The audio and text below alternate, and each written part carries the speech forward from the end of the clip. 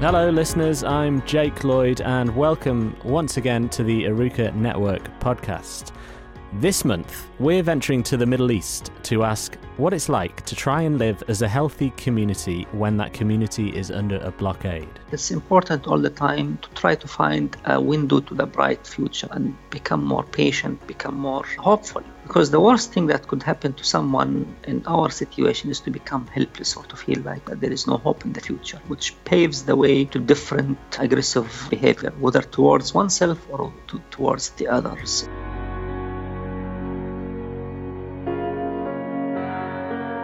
The history of the Israel-Palestine conflict is a history of competing stories.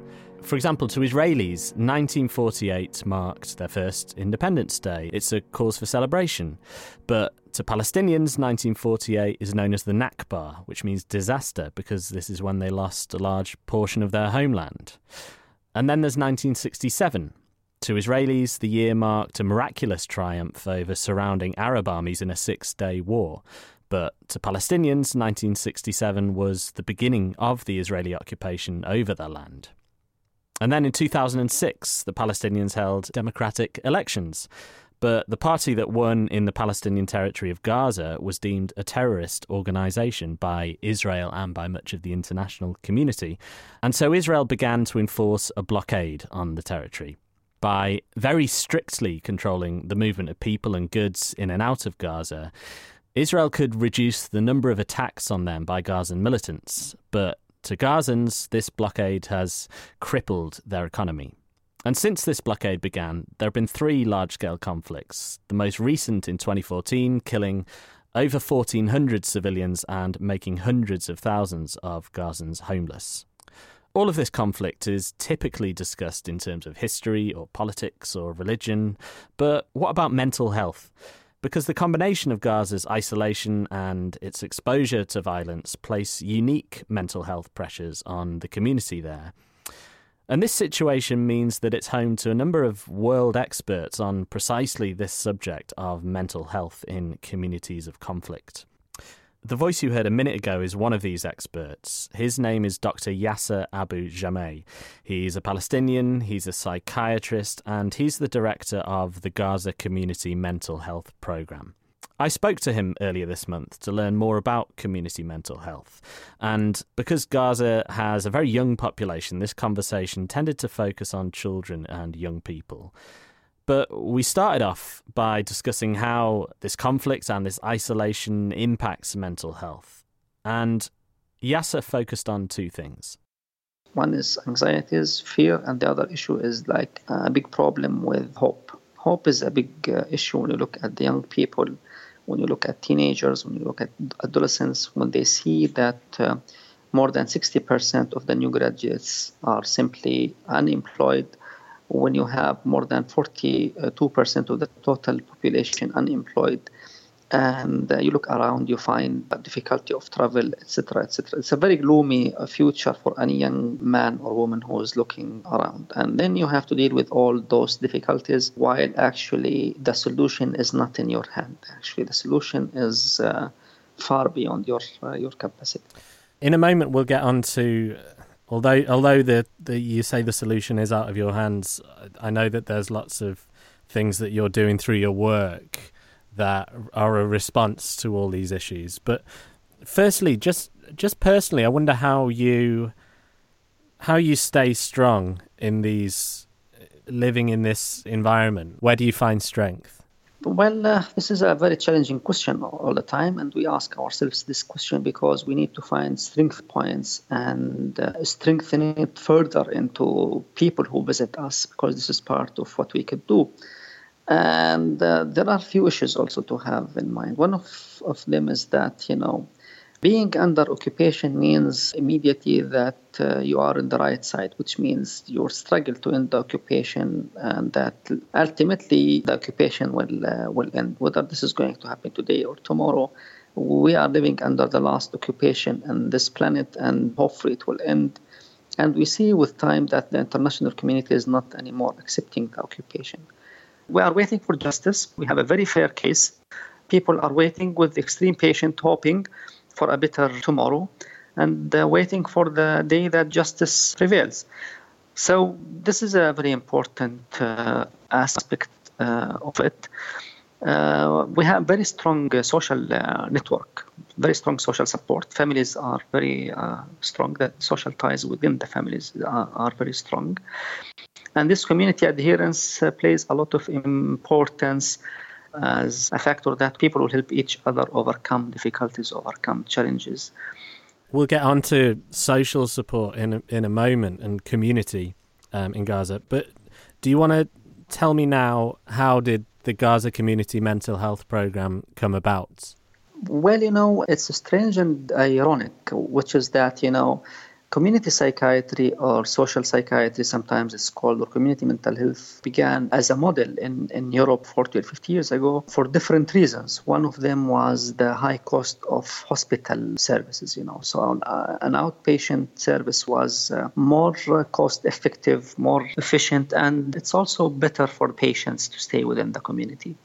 Now, in the late 80s, when Iyad al-Sarraj, our founder, he was as worker as a psychiatrist in the mental health hospital, psychiatric hospital, he thought that community work will be better service for the community which lives under occupation, with many children and women affected by the aggression that was taking place by the Israeli soldiers at the time of the first uprising, which includes night raids for the houses and various attacks on the houses, and not blockade but curfews, etc., etc., etc.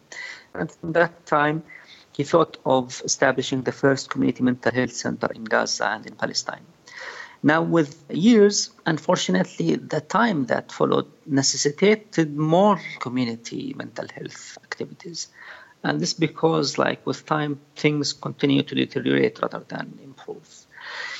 So community psychiatry or community mental health is a good solution, and it's a response to the need of the community which lives under occupation, which faces daily pressures, and you need to work with those pressures. Now, one of the main things that we noticed throughout the years that it's important all the time to find hope in people's lives and to try to empower that hope, to try to find a window to the future, to the bright future or to whatever, and try to make those people stick to it, and become more patient, become more hopeful. Because the worst thing that could happen to someone in our situation is to become helpless or to feel like there is no hope in the future, which paves the way to different aggressive behavior, whether towards oneself or towards the others. And this could open the gate for severe depression and manifestations of problems. I then asked Yasser to describe some of the ways his organisation go about involving the community in their mental health programmes. The last 10 years, we started to focus a lot on working with school children. We implement different programs with schools, including a big program on school mediation, where we teach children how to deal with their differences through mediation rather than through violence. We have also a big program for parents on how to respond and how to deal with children's needs and how to respond if there is a child with some psychological problem. So it's not only centered, but it's more the community-centered approach, where we help people around the patient, help the patient himself overcome the challenges. What really keeps us moving forward is that we have a lot of success stories. I'll tell you, one good example is that, you deal with the school and you start going there.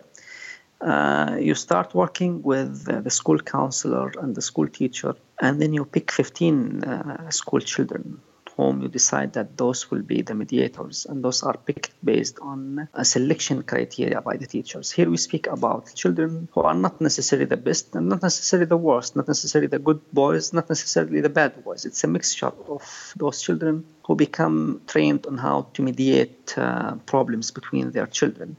And now imagine that you have a school of about 700 children, a very crowded school with about maybe 45 children per class. Suddenly they all go into the break, which continues for 30 minutes. Usually you see a lot of fights between the children. Children play, children fight. Now, when you look at the number of school mediators who start to apply that mechanism, and then you hear the feedback a few months later from the schoolmaster, the headmaster, or from the school counselor, that the number of cases of violence between children have decreased dramatically. It's a successful story. What was really interesting is that, we give those school mediators during the school year, we give them a shirt, a T-shirt with the name of school mediation on it. Now, what was interesting is that when the children went to holidays, and, it was the end of the schooling year, some of them came back to our community center and they requested that T-shirt, and they were saying, well, we'd like to play that mediator's role within our neighborhood, which was very interesting. So you look at a way of children who are adapting a better way of looking at things, and then they decide by themselves to take that experience, not only from their schools or to their schools, but also to their community and apply it.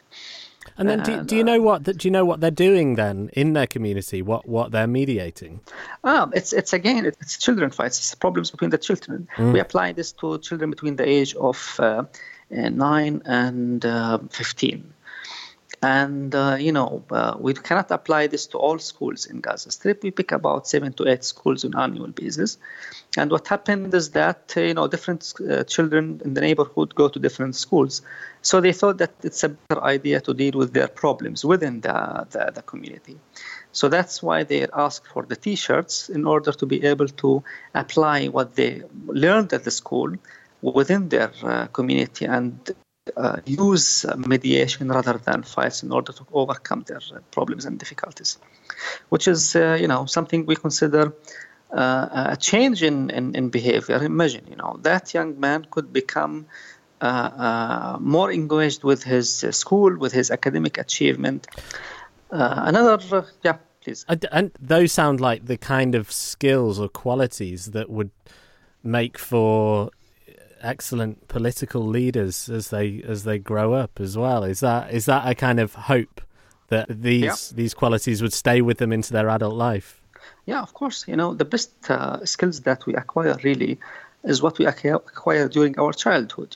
What the child acquires, it stays with him or with her forever. It's more important what you get during your early years than what you get later. When things become hard and it's different to change your lifestyle or the way you do things. Of course, when you learn new skills, apply it, like it when you are young, of course, it remains and it stays with you.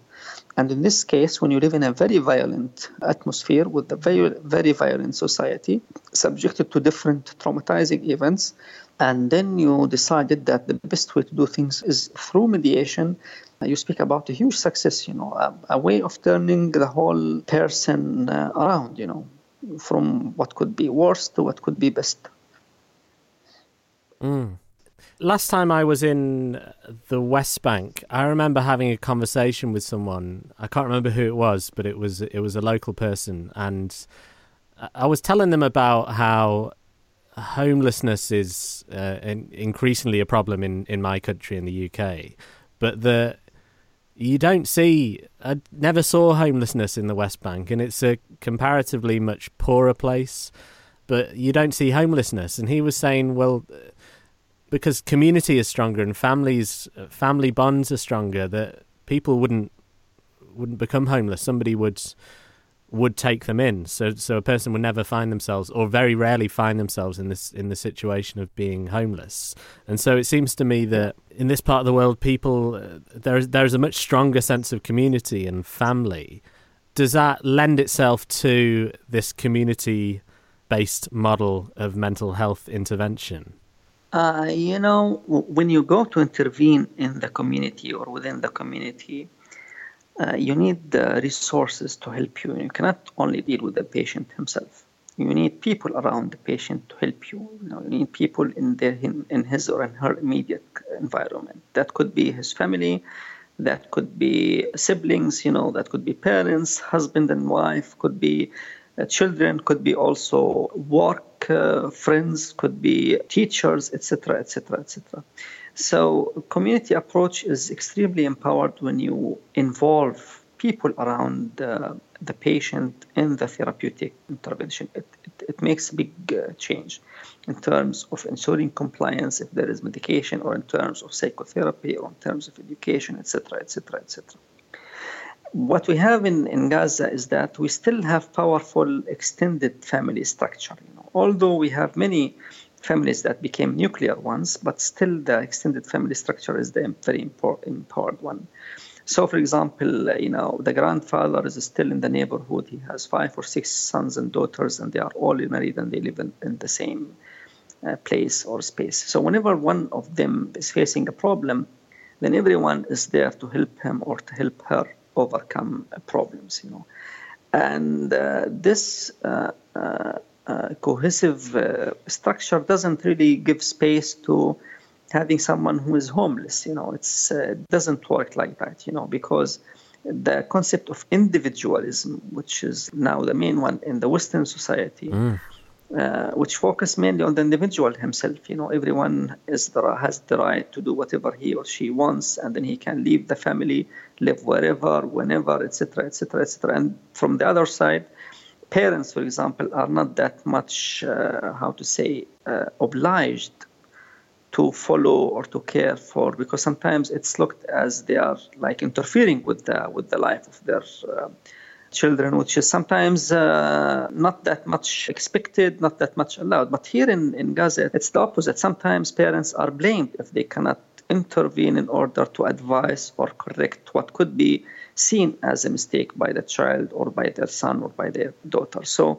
the whole society gives the extended family an important role. And when you work as a mental health professional within this society, you need to make use of the structures which are present in the society, or you need sometimes to deal with the implications of those structures.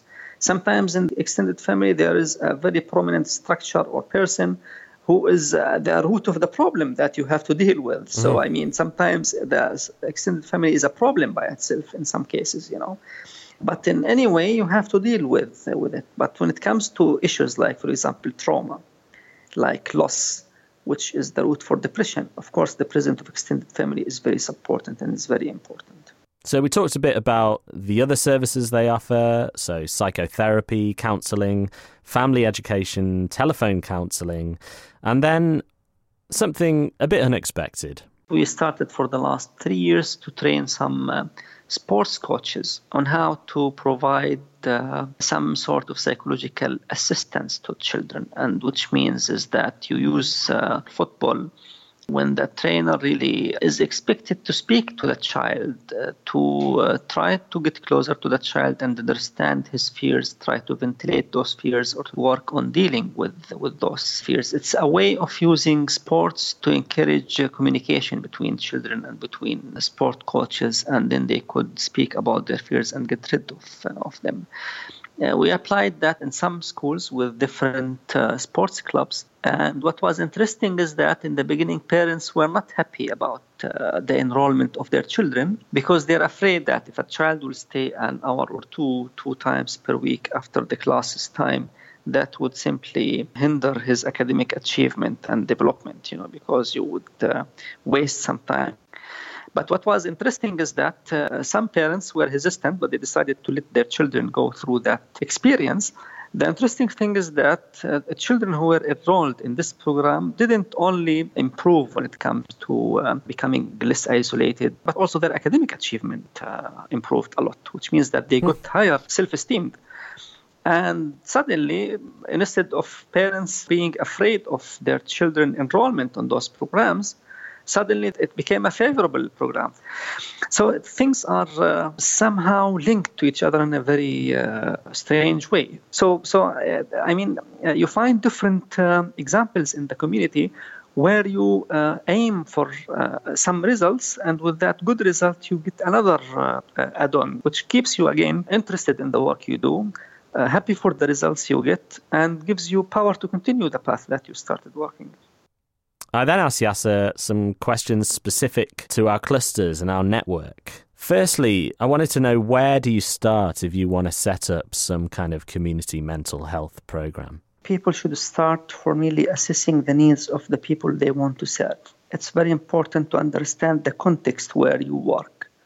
and to find the most appropriate help for those people who live in that context. And here you can benefit from the previous experiences of different places around the world. There are many different places with excellent experience who could really give good advice. And this is something that we do, by the way. There are some centers in the Middle East who try to start opening, and they ask us from where we could start, and we give them a lot of help with that. So all depends on the context where you really work, which model you need to apply. Okay. Another question I think you've kind of answered. How does mental health impact other kinds of health? Well, I gave a couple of answers. For example, how it improves the academic achievement among children, how it improves the living skills among people. But here I would like to answer something very specific, which is that fear sometimes and depression sometimes, but mainly fear, anxiety brings a lot of physical complaints. And in many ways, those physical complaints just go away when the mental health really improves. And it's very important, it's very important to consider for people who continue to be sick, to continue to have several pains, to consider thinking about a mental health issue that could be either the root cause of the physical complaint or basically a factor that aggravates the symptoms of that physical complaint. The linkage is there, it's scientifically proven, so but one needs to be sure that this is the right direction for that.